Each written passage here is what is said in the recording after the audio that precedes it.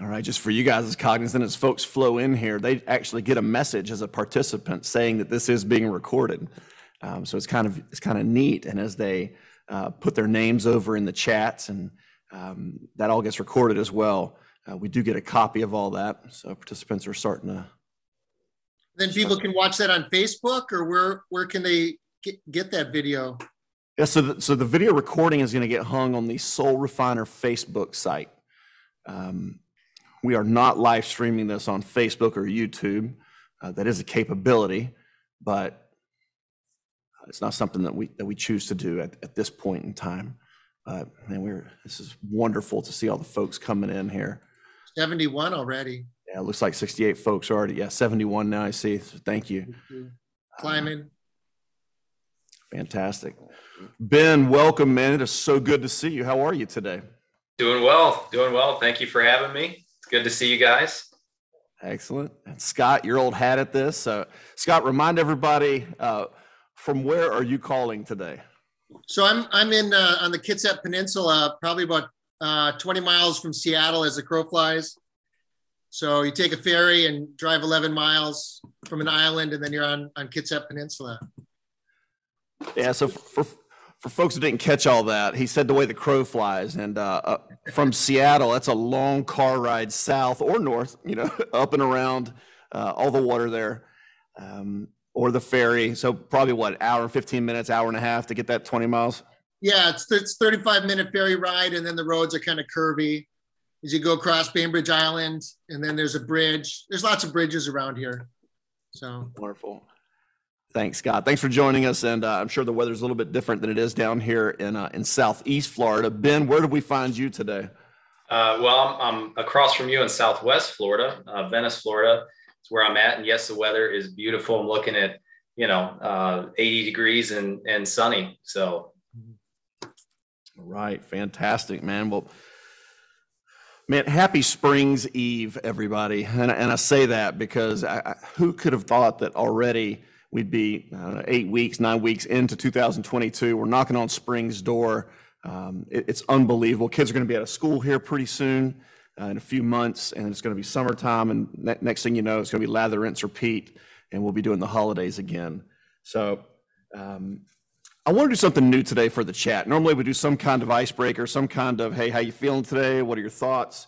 But what I really want to do today is to think really about some of our New Year's resolutions. Where did God get in the middle of some of those? How are they going for you? Have you seen some great victories? Hey, maybe some people are here that are just having that feeling that they're constantly spinning their wheels. But wherever you are, this is a safe place to drop it, safe place to just say, hey, here's where I am today. Drop that in the chat. That'll help generate some prayer requests on this end. It'll also see if maybe there's somebody that needs one of the folks here at Soul Refiner to reach out to them. But it's just super exciting to see the way that men are able to grab that chat, to let us know, to ask us questions. But I'm just really interested to see where people are. So, well, Scott, as the resident retired military chaplain, it becomes commonplace to come to you just for an opening prayer. And so if you don't mind. No, I'd love it. Lord, we come to you and we thank you for the gift of going second. Lord, you lead the way into victory. Help us to follow you and lead others in that same path. Lord, give us a contagious courage. Lord, that a courage that when brave men take a stand, that their spines stiffen and we can follow you. Now, Lord, pull back the curtain of any kind of shame or regret that's out there and reveal forgiveness and love, and know that we're not alone in this fight. And we pray this in Jesus' name. Amen. Amen. All right. Amen. Thank you so much, Chaplain. Hey, guys, I want to remind everybody, if you haven't figured it out yet, if you look at the bottom of your Zoom interface, you'll see a little icon down there. It looks like a message box. It says chat underneath it.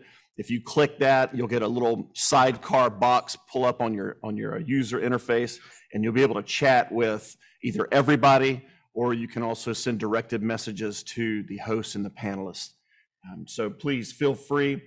Ask questions in that venue. You can also use the Q&A functionality. That's two icons over to the left on your little bottom sidecar down there. Please, if we don't get to one of your questions, though, don't worry. After after the webinar, there's going to be a survey put out. It's a little quick 4-question survey. One of those questions is, do you have any other questions that we didn't get to today? So, Scott, will you remind everybody about how often we do this? Sure. So the second Friday of every month. And it's at 1 o'clock, 1300 for those military folks. And people can try to fight alone, but if you do, there's not going to be any victory there. And the spouses meet in the sanctuary. So we're a team, iron sharpens iron with your spouse, and they're at 1000, right? Yep. So 10 o'clock for them. And I don't know, I looked at a cord of 3 strands is not quickly broken, wrote it down somewhere, but I know that's a verse out of the Bible, and we need each other to fight together. So rallying around each other, 1 o'clock on the second Friday, and then 10 o'clock for the sanctuary for the gals, for our spouses on Friday also. Folks, I want to call attention real quick to Scott. He doesn't like it when I do this, but he kind of, he'll fake a little bit of confusion about some Bible verses periodically. I'm pretty sure he has a lot of book learning in theology as a military chaplain. And now, oh, by the way, he's in the counseling realm. So he's got quite a bit of learning in that environment as well. So don't let him kind of poor mouth you about, you know, his authority on some of these matters. He really knows what he's talking about. But more impressively, he's able to take Pacific time where he lives and translate all over to Eastern time. So, man, I thank you so much for your math skills. I thank you for, you know, your theological input. Just a fantastic guy to have on the panel. So thank you, Scott. So, well, guys, I want to get right to it. There's a lot of ground to cover here this week. This is one of my favorite topics in recovery. It's one of our most requested topics for Mission Brief, and it is an alligator really close to all of our boats, meaning that we are one bad decision away from relapse. Now, listen, I'm not talking just about big R relapse, and that's being unfaithful again emotionally. It's being unfaithful physically. It's going back to porn. That's big R relapse in my world. I'm talking about little R relapse. When you're doing things that you feel like you can't even talk to your spouse about. You can't even talk to your wife about it. We'll talk a lot about double bind this week. We're going to talk about all different kind of topics, but relapse is something that I believe we have to address. We are capable of just about anything, and that's really indicated by what we've already done. I don't know what landed you here today, men. I don't know where you've been, what you've done, with whom, how many times. And to be honest, the stories are all so similar that the unique points are almost muted out sometimes. We are all susceptible to some level of relapse, and we have to get out in front of it. And so talking about it, I think, is paramount. So, you know, how do we pay homage to the past without letting it dominate us? And thinking about all of our past sin, and does that define us? That's one of the questions we're going to talk about. How do we daily combat those little things that get us to big relapse? We're going to cover all that today and some of your questions.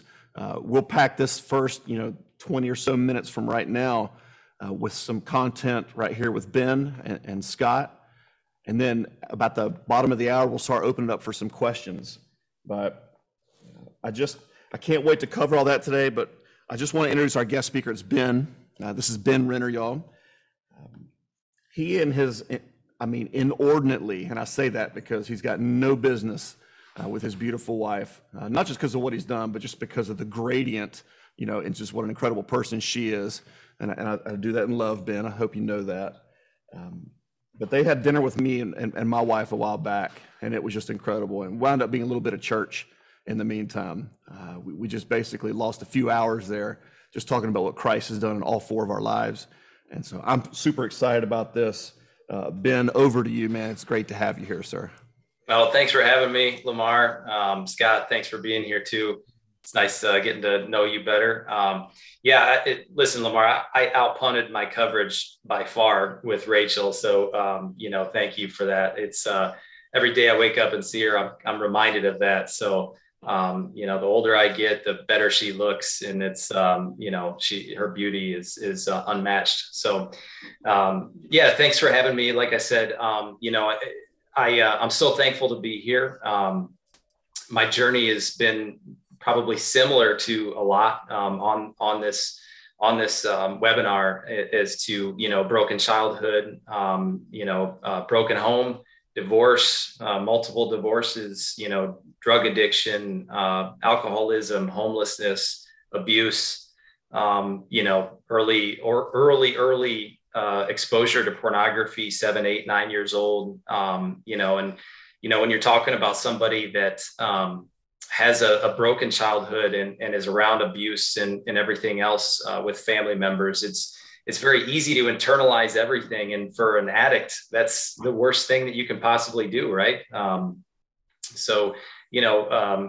Internalizing an addiction was a big part of my story early on. Everything was a secret. And, so that led into dating, led into marriage, led to infidelity, led to, an eventual separation, me leaving the house, and so, in all the while, that just denial that there was any sort of problem at all. So, it's been a blessing to be on this journey, to be able to share my struggles with, men that have come through Conquer series with me, accountability partners that have really just dug into my past and my struggles. So it's just it's humbling, to say the least. Man, thanks for sharing that, brother.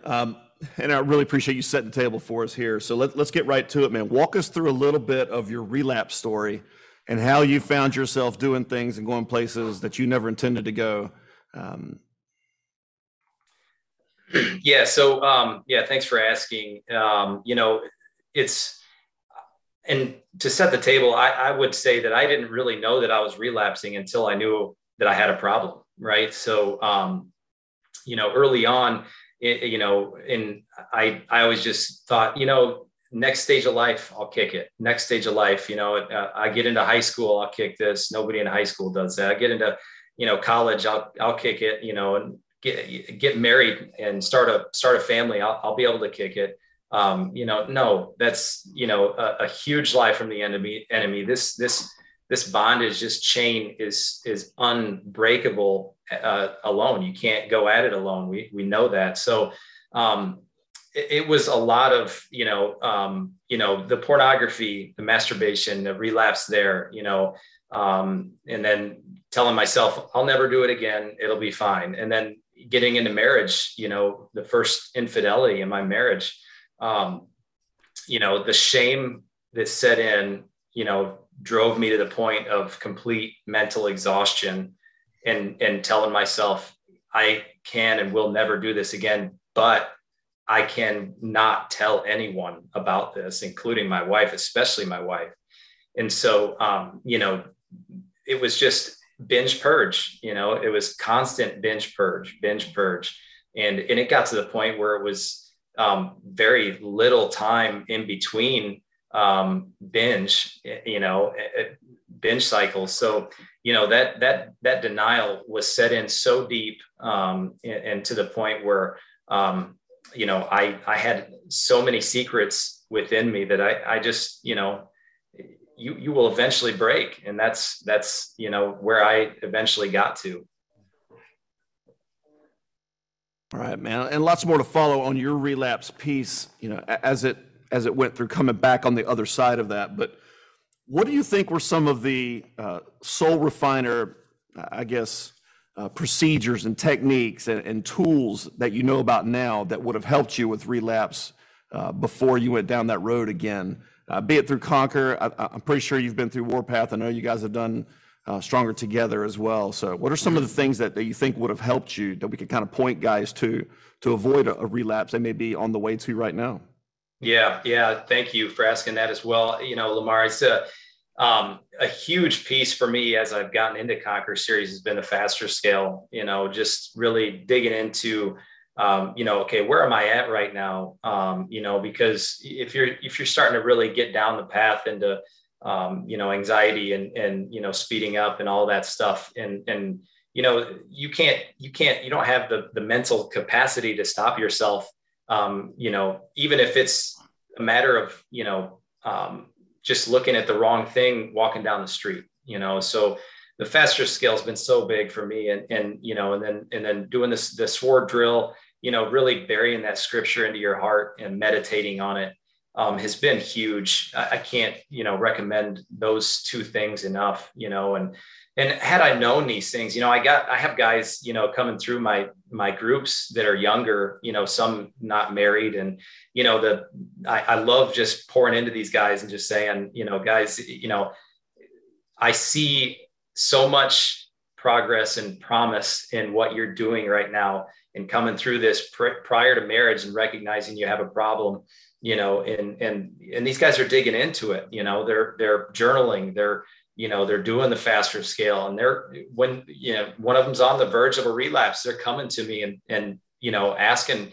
for prayer and not allowing it to get to that point. So it's so important to really dig into those tools that Soul Refiner provides, specifically when you're talking about recovery from the sexual addiction.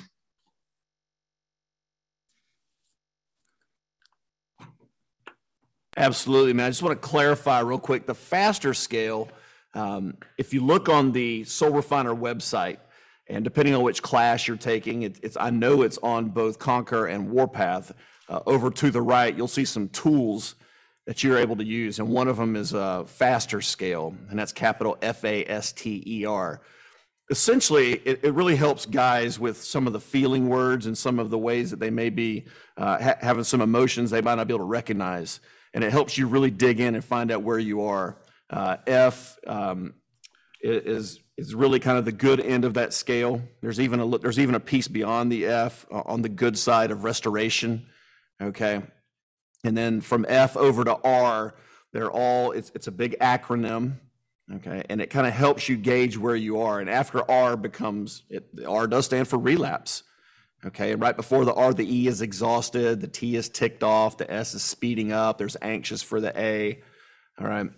And then the F slips a mind offhand, but that is a way for you to really gauge where you are in that time. Now, underneath all those big words, the F, the A, the S, the T, the E, the R, there are smaller subcategories where you can also register some of your feelings on that. You have the capability to track that over time. I've got some guys I work with that hang that on a big graph, that they can see their progress as they go through recovery. That's quite a powerful tool. So that's what the faster scale means. I've seen a little bit of chatter on some of the chats and about just some of the questions on that. Also, the sword drill is really just all about the old school Southern Baptist sword drill that I grew up with back in the 70s and 80s about memorizing scripture. So the sword drill was right next to my 2x4 that I used to hit myself in the head with each week as I went to services 3 times. So thanks for clarifying that, brother. I'm going to ask you a really hard question now, Ben. And guys, I want you to reflect in your own situation. This is kind of the hard part here. How did all this, I'm talking about relapse, how did it affect Rachel as she went through the ringer again? Yeah, that is the hard part. You're right. And it's something, this trauma that the spouse, significant other goes through is obviously it causes severe PTSD. Let me just make everyone very aware of that and reiterate that. But as I went through relapse after relapse and just having to talk to Rachel, and let me also say that every disclosure I gave her was prior to coming to terms with my issue, was a staggered disclosure. So a staggered disclosure, when you come in after a staggered disclosure and you divulge more information, it's like to your spouse, it just happened. It literally she's just gone back to that moment. It's just happened again. So it completely opens the wound back up. Mentally, it just destroyed my wife. She of course, every single time said, okay, Ben, we're going to dig into this, figure out what happened, why it happened. But, divorce is not an option, which I'm so thankful for. I had even gotten to the point where I wanted her to push me away.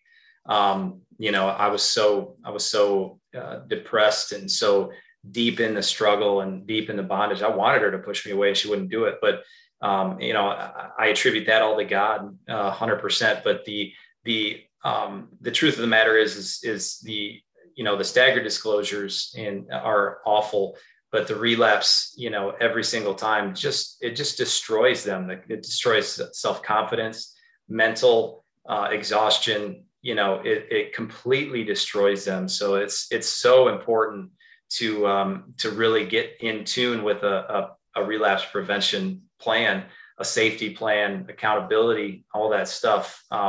It has to be in place, and it's not just one Conquer series and then you're done. It's not just one session of Warpath and then you're done. This is a battle that all of us are going to go through for a lifetime. Amen, man. And community really means two different things. And one is a place for us to come and share things that we've been through in the hopes it can help somebody else. And the other part is kind of what I like to call the profit sharing of community. And that's what we're going to talk about now. What are you able to do today that gets Rachel to a better position in safety with your relationship, where she can feel like relapse is less of a probability? It's not something that is just right there waiting for one bad decision. Yeah, and that's so important. Is number one is open communication, and just being completely candid and honest with, your wife all the time. I mean, Rachel and I, we have daily conversations, daily check-ins. Obviously there's accountability. Rachel knows my accountability partner, feels comfortable with my accountability partner, and knows that I'm more than willing to discuss the hard stuff with him. Conquer series, being part of community, being in groups, being in settings that, where we can share our struggles as men, as a community. And then there's obvious, for the technology end of things, full access to all electronic devices, every single one, every password, every phone number, every email address, everything. There's full access, coveted eyes, with access to that. It's just I caused this trauma for her. The least that I can do is to offer full transparency to her on the other end of things. So it's full transparency, 100%, open communication, accountability, and all those things. And I can't stress enough, for my journey specifically, how much Soul Refiner, Conquer series, Stronger Together, all, Warpath, all these things have just aided in my recovery journey, and also my wife's. She's really dug into a lot of these programs with me. She's seen the videos. She's, I think that there's some level of importance in that as well. It's really allowed her to see, how and why I was in this bondage that I was in, as far as the scientific end of things too. So. Hey, thanks so much, Ben. You and Rachel have been through a lot of this stuff together. I know she's watched some of the series with you. I know you guys have done Stronger Together, if I'm not mistaken. Yes. What have been some of the exercises, either through Soul Refiner or through a therapist or through different other recovery sources, that have really helped y'all grow together through the current situation, the initial relapse situation, and really what got you here in the first place, the initial infidelity? What are some of the things that y'all have really kind of looked at as like, man, that was a big turning point for us? That was something that I would recommend to anybody. Mm-hmm. Yeah. So, I initially agreed to go to therapy, professional help with Rachel, after my angry, staggered disclosure. And let me reiterate to, how the sheer importance of full disclosure, if you're going to do it in a professional setting. It cannot be rushed. It cannot be done out of anger. Don't make the same mistakes I did. So, going through therapy, by the way, I had two different therapists tell me that they thought I had an issue with sex addiction, to which I dismissed both of them and promptly moved to different therapists, without looking in the mirror.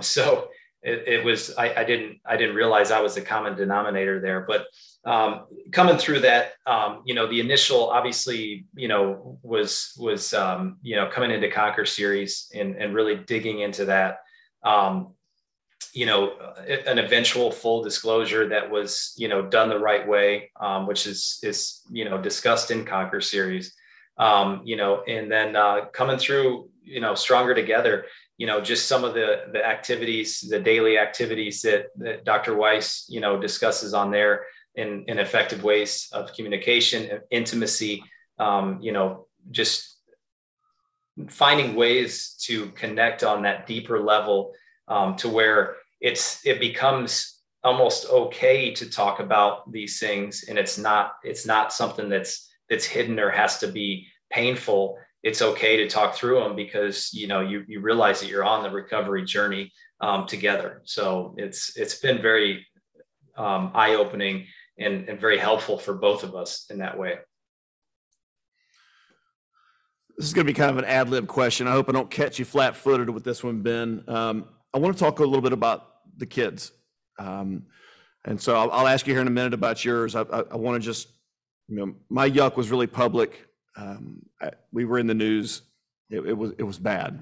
So my kids had a great idea of just some of the surface stuff, which was ugly enough as it was, about what happened with me and my wife. And so over the years, because of that initial shock to the system, we've developed our conversations around the dinner table kind of about this sometimes.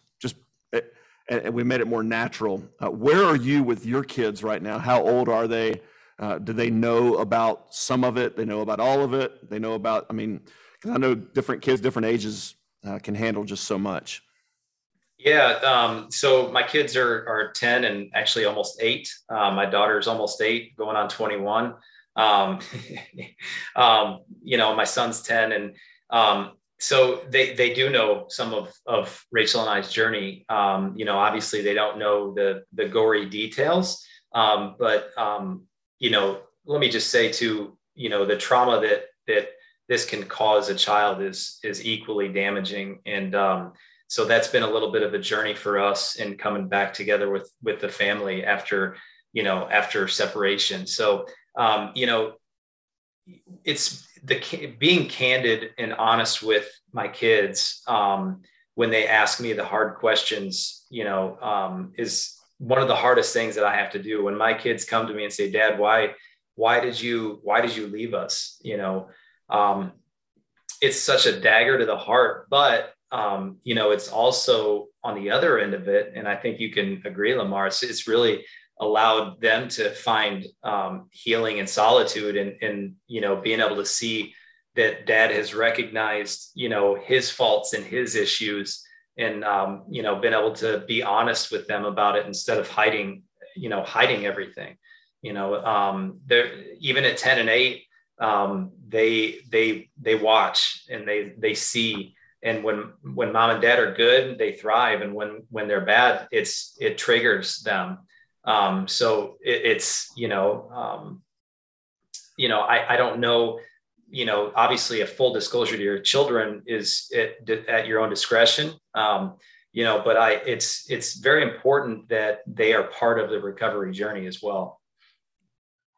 Man, how incredible is it that God can take something that just was hurled at us by demons? Let's just be honest, let's call it what it is. Sexual sin, sexual stronghold is straight from the pits of hell. It's got nothing to do with the garden. It's got nothing to do with the initial idea of man. It's got everything to do with our sin. But how Christ-like is it of our God to do what he did? And it takes something that has such a bad stench on it and turn it into something so glorious that your kids can get some healing before they even know they have the problem. And they can really, really sink their teeth into becoming an adolescent with so much confidence that they don't have to go that route. I think it's beautiful, man. I know we talked about it over the dinner table, and I'm so proud of what you're doing. I know those kids are super young, and some of y'all may just be thinking, there's no way I can tell my 10 and my 8-year-old kid about this stuff. And I submit that, man, you don't have to tell them everything, but whenever you could take responsibility and say, hey, I screwed up. Dad messed up. And we paid for it, but God, rich in mercy, and that you fill in the next. All right, straight out of the Bible. You don't have to figure it out yourself. It's right there. And you don't have to explain all the theological nuance to your kid. You can say, this is what Christ did in our lives. I think it's the best thing you can do for those kids. So, man, I am thrilled. I had a whole bunch of backup questions here, just in case you guys didn't have too many questions. But I'm watching the chat and the Q&A peanut gallery here, and man, we're filling up with just some incredible questions. And so, chaps, I want you to weigh in on a few of these, and I'll call you out by name. But one of the first ones here says, hey, there's a lot of talk about relapse. Funny, because that's what the whole subject matter is. How do you define a relapse? That's the good question. And is it different for everyone? I mean, I could talk about this one for hours, but I prefer some of our panelists to really weigh in here. So, Scott, what about you? You know, how do you define a relapse? So I draw a line in the sand, and I will not cross this line. And it's not how close I can get to that line. It's how close I can get to Christ. It's not getting close to the edge and see if I can peek over. So initially it was no masturbation, no porn, and then learning what areas I can get triggered in too, learning the arousal template. I loved what Ben had said about the faster scale, because I was emotionally constipated too.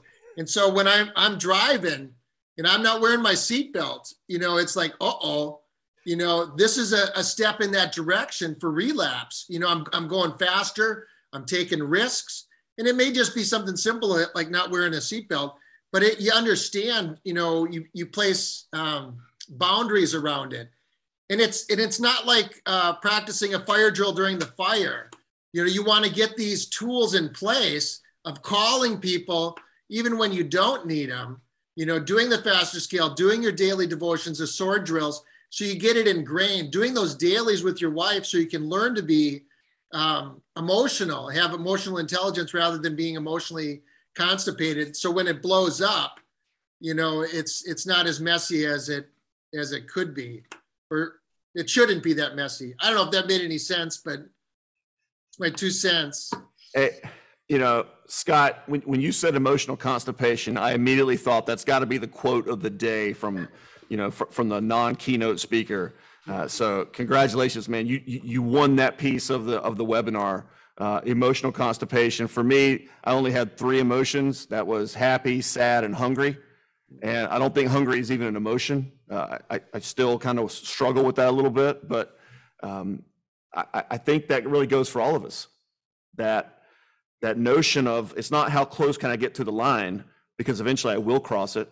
And then how am I going to keep managing the consequences before I just forget about what those consequences even were and to draw a new line way out further? Yeah. And then all of a sudden you find yourself in a place like, how did I even get here? And so recovery is rooted in relationships. And I guess the opposite would be is when I'm isolating and I'm avoiding, I'm headed towards relapse, man. And so, use the faster scale. That's a good one. Yeah. Yeah. And I think if you have to ask, did I just relapse, or am I close to it? Then the answer is yes, so it's, and not to, sugarcoat it or anything, but, and I agree with Scott completely. It's not about how close you can get to that line and, say, I'm almost there, but I can, control it. I love it. It's how close can you get to Christ, because he's gonna hold you tight and close from that relapse if you let him. Amen, guys. I love to think of it as an evolving sense of sobriety, which means it's an evolving sense of relapse. And relapse, where my wife and I are now 6 years into recovery, it is anything that I feel uncomfortable talking to her about, even if it's just a temptation, not something that was a decision on my part, even if it was just a temptation, something came across my eye line at the supermarket. Mm-hmm. If I'm not comfortable talking to her about it, that's a good indicator. Yeah. Because it doesn't pass through that little 2-filter lens of, does it glorify God and does it honor my wife? Mhm.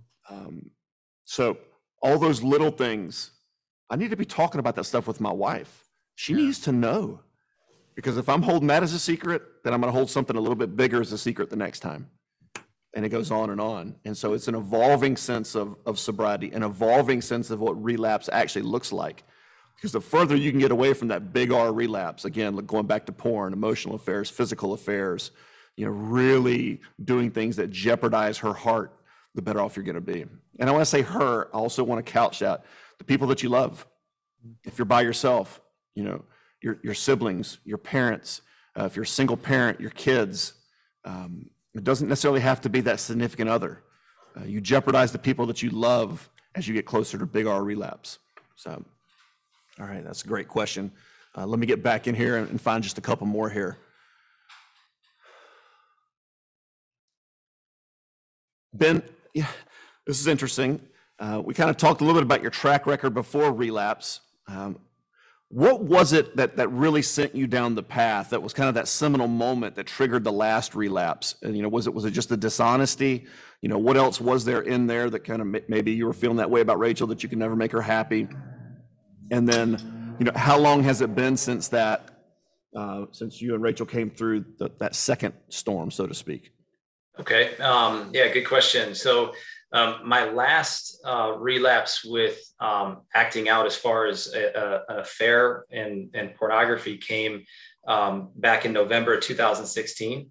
And that was when I did my first staggered disclosure, was after that. I had at that point decided I was going to leave the house, which was a 24-hour period.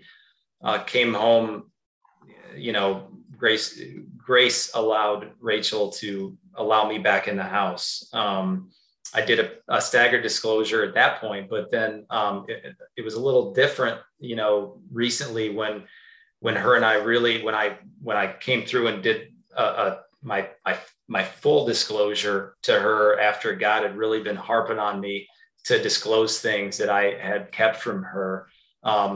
I went down a path of, complete depression, isolation. And in this regard, it was that I just wanted to be alone. I wanted her to not want me anymore. I told her this, I essentially told her my disclosure because I wanted her to tell me to leave. And, as much as that pains me to say at this point, I was so far down the path of being in denial and getting sick of people telling me what I didn't want to hear, that I just had enough and left. So my last, what I will call relapse, was not a sexual one. It was just a denial relapse, and I think there's something to be said for that, because I was in such denial in saying, like, I haven't watched porn since 2016. I haven't acted out sexually since 2016, though masturbation was still in the mix. I did not want to hear anything other than what I wanted to hear. And so, I guess that's a long-winded way of saying that, that my last relapse was back in spring of 2020.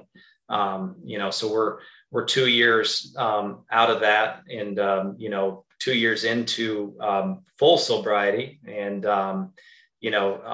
so it's been a blessing, and that's marked my Conquer series journey, my Soul Refiner journey right there. So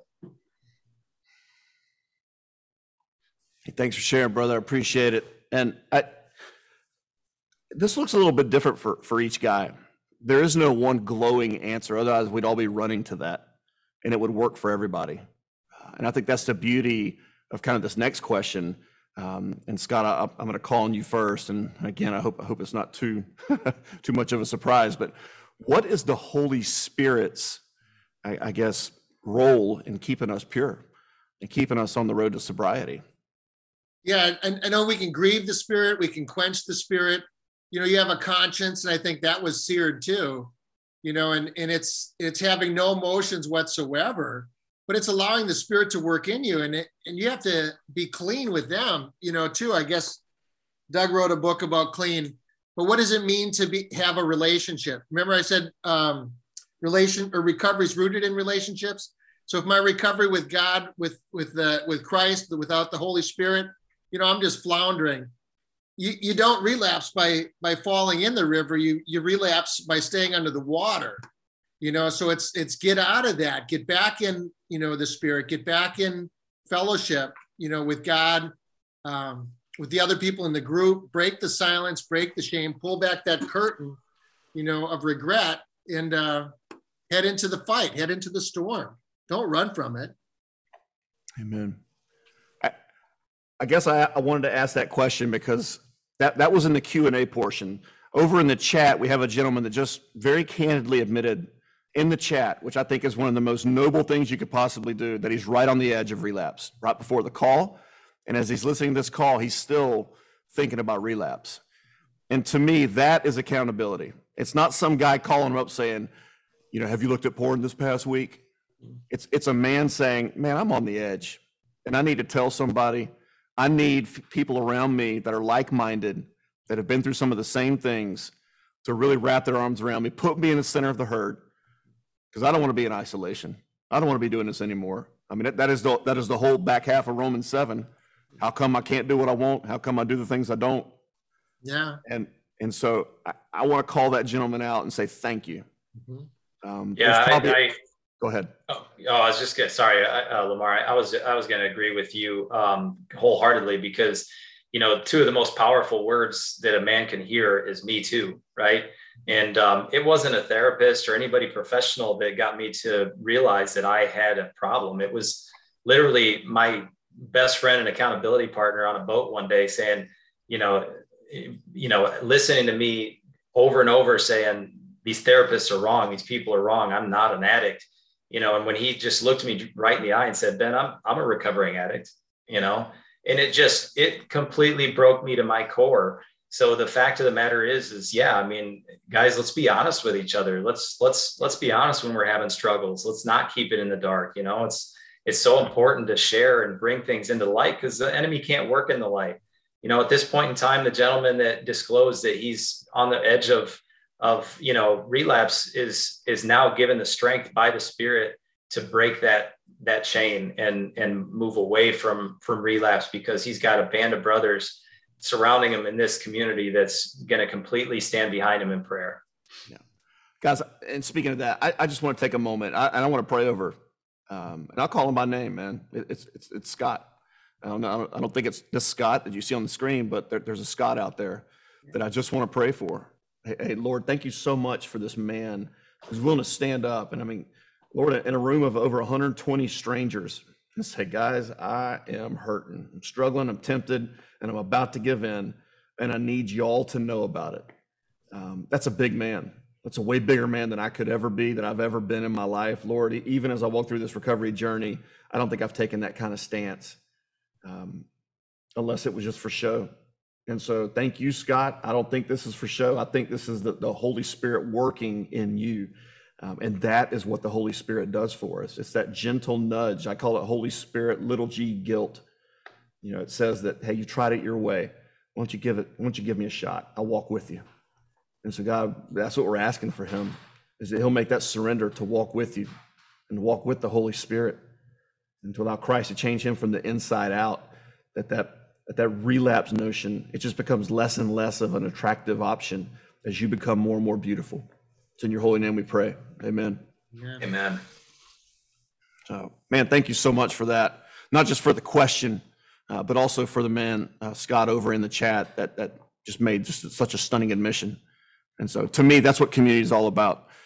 My first group leader, he's a brother of mine named Tim. He's up in the Jacksonville area. We'll talk a lot more about that later, but Tim really got fired up one time when I was very early in recovery. There was another gentleman in the group. He never got fired up with a guy that might have acted out. He never got fired up with a guy that maybe didn't do all the work. He got fired up with a guy that kept continually coming back to the group and lying to everybody and not being honest. And I think that's the entering argument. Those are the table stakes for our recovery, is can we come to the community and just lay it out there, good, bad, ugly, warts and all. And so thank you, Scott, for really, really exemplifying that. So Okay, back to a few more questions here. This is a really, really tough question. And I want to tread lightly here. And the reason I want to tread lightly is because my wife is probably going to be either listening to the call or helping out with some of the other stuff behind the scenes here. Is it always beneficial to inform your wife of a relapse if she has the personality that can crush her emotionally, or it puts the marriage into a rage? While you guys think about how you're going to respond to this one, if it scares the heck out of you in asking her, and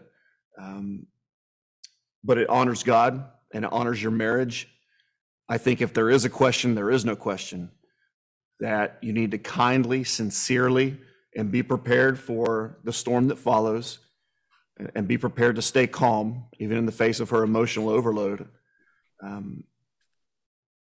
Talk about it. I think you're going to have to. I think you owe it to her. I do think you need to be judicious about timing. I love Dr. Weiss's notion, hey, you got 24 hours. Otherwise, you're just another liar again. And listen, I say that, guys, and I don't mean I'm not name calling for anybody, but I'll take first in line as head liar, head coward in all this, because there's still moments in our marriage where something's happened, and that's the old double bind that Dr. Roberts talks about in the Conquer series. I'm danged if I don't tell her, because now I'm keeping a secret, and I'm danged if I do, because it's gonna cause a storm. So, Ben, what are your thoughts on this one? Yeah, I'm going to concur with what you said, Lamar. It's if you feel convicted about it, that's the Holy Spirit prompting you to come clean with what you're about to tell her. Again, and to couple on what you said is, approaching it with a grace-filled heart, and with no denial, you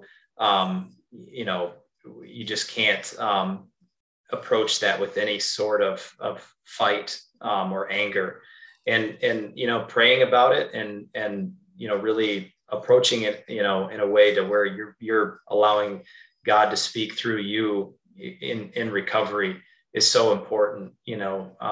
So I would agree that it's something that you should not put on the back burner. You should really pray about it and get it out into the light so the enemy can't take hold of it. Scott, what are your thoughts? Yeah, no, secret silence and condemnation only make shame grow even larger. There's consequences. And so having those consequences in place and knowing that there's a commitment there, you build this on a commitment that you're not going to leave each other, abandon each other. And so when that word comes up, whatever's driving that condemnation or fear, that your wife is going to still be there. And so working this out beforehand, having a relapse recovery plan in place is so important.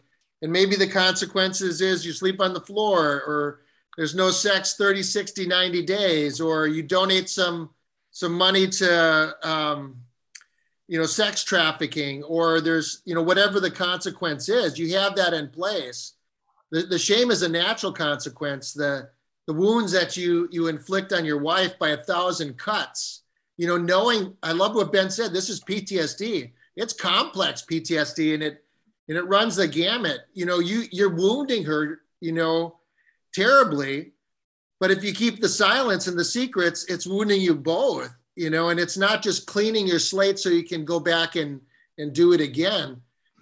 There was someone wrote about struggling. Struggling isn't giving in. Struggling is fighting, with every last bit you got. And this is part of it, fighting that recovery. Don't surrender to the temptation, surrender to Christ. That there's a cord of 3 strands, it's not quickly broken. But yeah, do you really want to go back into that cave, that dark stench, in your relationship? Yeah, you got to break the silence. I like it, 24 hours. Good job, Lamar. And yeah, thank you. It's painful. It's painful. Yeah, it's painful, but if you approach it from a non-defensive mentality, and you're able to sincerely and kindly remain calm, I say that because I struggled in the past with being calm, but having it be a nasty calm, having it be that calm that accuses her as she, continues to go through an emotional, upheaval, that kind of sits back and says, like, look at you, look at what you're doing right now. This is not helpful. It was nasty. It was just ugly. Gas lamping and or lighting or whatever, Exactly. I did see someone write on here too. Is it important to, disclose with a trusted accountability partner first? And I do think that there is a lot of benefit to that. If I had a friend of mine that even had his accountability partner present. His wife was okay with it, but had his accountability partner present when he disclosed, and it actually, helped diffuse the situation. So every situation is different, but I do think that a trusted accountability partner is someone that would be a good source to, discuss how to disclose this with, because emotionally you're not able to process that in the moment probably very well. And having your spouse have an accountability, or an advocate too, because you drop this bomb on her and she's going to need someone to talk to and process it. And she may say, I don't want to talk to you right now, And so then, she needs someone that will come alongside her and love her like she needs to be loved. The Holy Spirit too, God, but a human being would be nice. A human being. Yeah, it's amazing y'all say that. I think it's so important because some guys get caught up in the notion of, okay, I'd love to have an intermediary there, but that person needs to understand that they need to be most equipped to handle the hurt spouse through this. They're the ones that just got basically shot full of holes. You may feel as a person giving some disclosure, even after relapse, that maybe you're a ton lighter and you're totally outrunning the hurt in recovery at that point, and they need help, and you may not be the one to help them at that point. Matter of fact, it's a miracle if they would even let you help them. So the intermediary at a minimum has to be focused on the hurt and the person receiving some of that disclosure, some of that newfound transparency. And guys, hey, I screwed it up. I did mine robotically. There was nobody else in the room. We were fed up waiting for it, and I said, fine, you want it, here it is. And I gave it to her almost like a chronological timeline of a military action, and it was awful. And I don't think there's anybody, how many we have now? We're still got about 120 or so. I don't think anybody walked out of their disclosure high-fiving each other saying, man, we nailed that. So don't worry if you've messed this up. This is more for folks that may be going to do some more disclosing on their own. This is to help them. But just understand how hurtful it can be and how traumatizing it can be, the complex PTSD that Chaps talked about a little bit earlier today. So, all right, we got a couple more questions here. I've got a great one down here at the bottom. What would you say to a man whose wife doesn't care much to help or to hold the man accountable? Not her job, by the way. Not that she doesn't care deep down, but she may be overwhelmed with children, with life, and just doesn't have much to offer in this arena. That's the importance of community of other men initially. So I'll offer that as a going in argument, but I really want to hear from the other panelists. Ben, what do you think about that question? Yeah, I mean, healing is found in the context of community, and that community is more than just your spouse, because she has the kids to worry about. She has her job if she works to worry about. She has the house to worry about. If there's so many other things, and she can't just stop to help you walk through a journey of healing, regardless of what that looks like. So in my opinion, it's my greatest healing has been found in the context of community with accountability. Walking through Conquer series after Conquer series, time and time again. I've been through it 6, 7, 8 times. And every time the community grows, not just in size, but in strength. I like what Doug used the term, it's called boo-boo mommy, I think, and if I want my wife to come along and say, oh, it's going to be okay, you got a boo-boo there, or chasing after other women or looking for that, if you're looking for forgiveness and recognition, you find that in God and Christ and your group. Don't be expecting that from your wife. She's got a lot of healing to do too. And you just offloaded this stuff, you know, she needs time. It's going to take time for her in recovery too. So I don't know, man, just don't expect it to come from there right away. You're the one that needs to be providing the support and healing to her. I think it says that somewhere in the scriptures too. We're supposed to love our spouses like Christ loved the church. I'm still learning that. Boy, that's a tough one.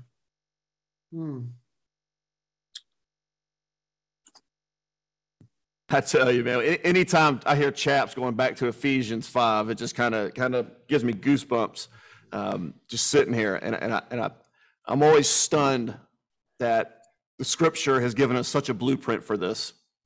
I don't know how you guys were. For me, sexual sin, sexual stronghold was my little g God for many decades of my life.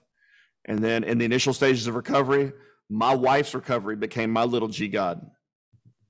And then as she started to really blossom in her recovery, it became, okay, how are we going to lead these groups? And I allowed that to take Christ's place at the center of my life. And y'all are maybe seeing a little theme here, but we will just about allow anything to get in the way of placing the finished work of Christ on the cross at the center of our lives, and everything else kind of revolves around that. We make the mistake so many times of saying, man, I'm only doing this so my kids and my wife don't walk out on me. I'll submit that you'll never get to where you need to be unless you surrender them to the foot of the cross and leave them there each day. And you look up and say, thank you, God, for the grace, the mercy, and the forgiveness that you've offered me, that she's offered me. And now I've got more strength to go out and do the right things. Because your white knuckling is only going to last so long. It's got to be a changing from the inside out. You've got to want to do something different. And the best way to do that, I believe, is in the community of other men with Christ squarely in the center. And my buddy Rodney on this call, he'll submit that there's a lot of counseling involved in that. You can get that through community, but you may need somebody like Chaps up there giving you some book learning counseling. So a boot in the butt never hurts either. So well, boot in the butt can generally come from community if you got the right guys around you. So. Right. All right, man. So one thing I do want to talk about as we start our closing, kind of ritual here is some of the future events coming up. March 24th, so 13 days from now, 2 weeks from yesterday. I believe it is a noontime Eastern call.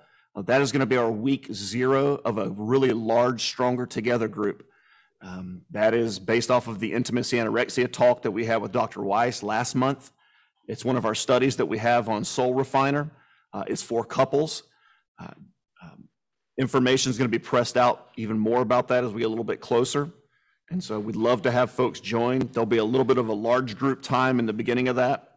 And then we'll break off into some smaller couple breakout rooms where we can really get down into some sharing time. Also some response time. You'll watch the videos before the group. You'll answer some of the discussion questions. Week 0 is just a, hey, how you doing? Let's get to know each other. There won't be any coursework required before that. And then we'll launch into it, writ large, hardcore, probably on 31 March. That'll be the week 1 session. But again, March 24th is week 0 of that Stronger Together group. There'll be more information forthcoming on that. If you don't get it, please respond. If you haven't seen it yet, just respond on the survey here, and we'll make sure that you get that information. So likewise, Chap's already said it, but the second Friday of every month, we do this. It's 1 p.m. Eastern for the men.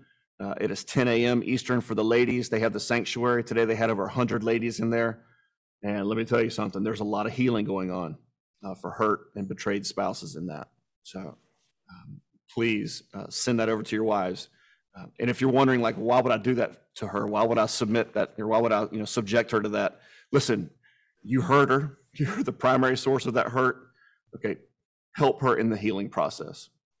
Now it's time for you to be the heroic guy that she's desperately wanted for so many years. So great chance for you to do that, to guide her over to the sanctuary, to help her, to give her a safe spot, take the kids, I don't know, go grab some chow in the morning, whatever that looks like, but help her into that. I promise you won't be disappointed. They're talking about great topics over there as well.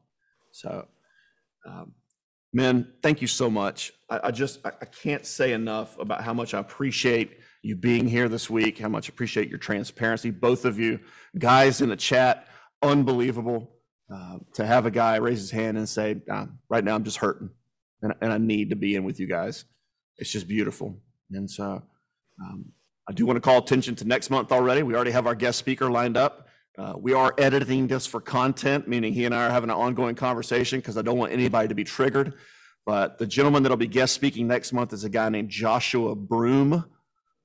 Okay, he is a former adult entertainer who has turned into a pastor and a motivational speaker regarding getting deliverance from that industry.